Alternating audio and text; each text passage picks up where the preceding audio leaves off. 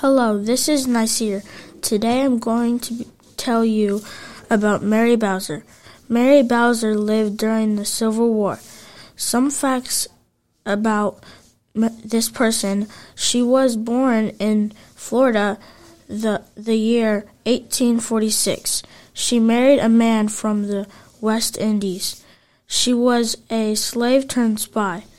Mary Bowser is known for being an abolitionist and woman Union spy in the Confederate White House. She did this during the American Civil War. She worked as a spy with her friend Elizabeth Van Lew.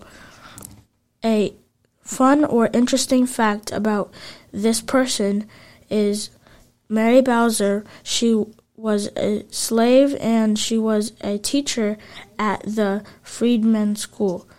I enjoyed learning about Mary Bowser and how she was a Union spy. Her contributions during the Civil War. Be sure to listen to other Civil War podcasts on this channel to learn about the people who lived during the Civil War.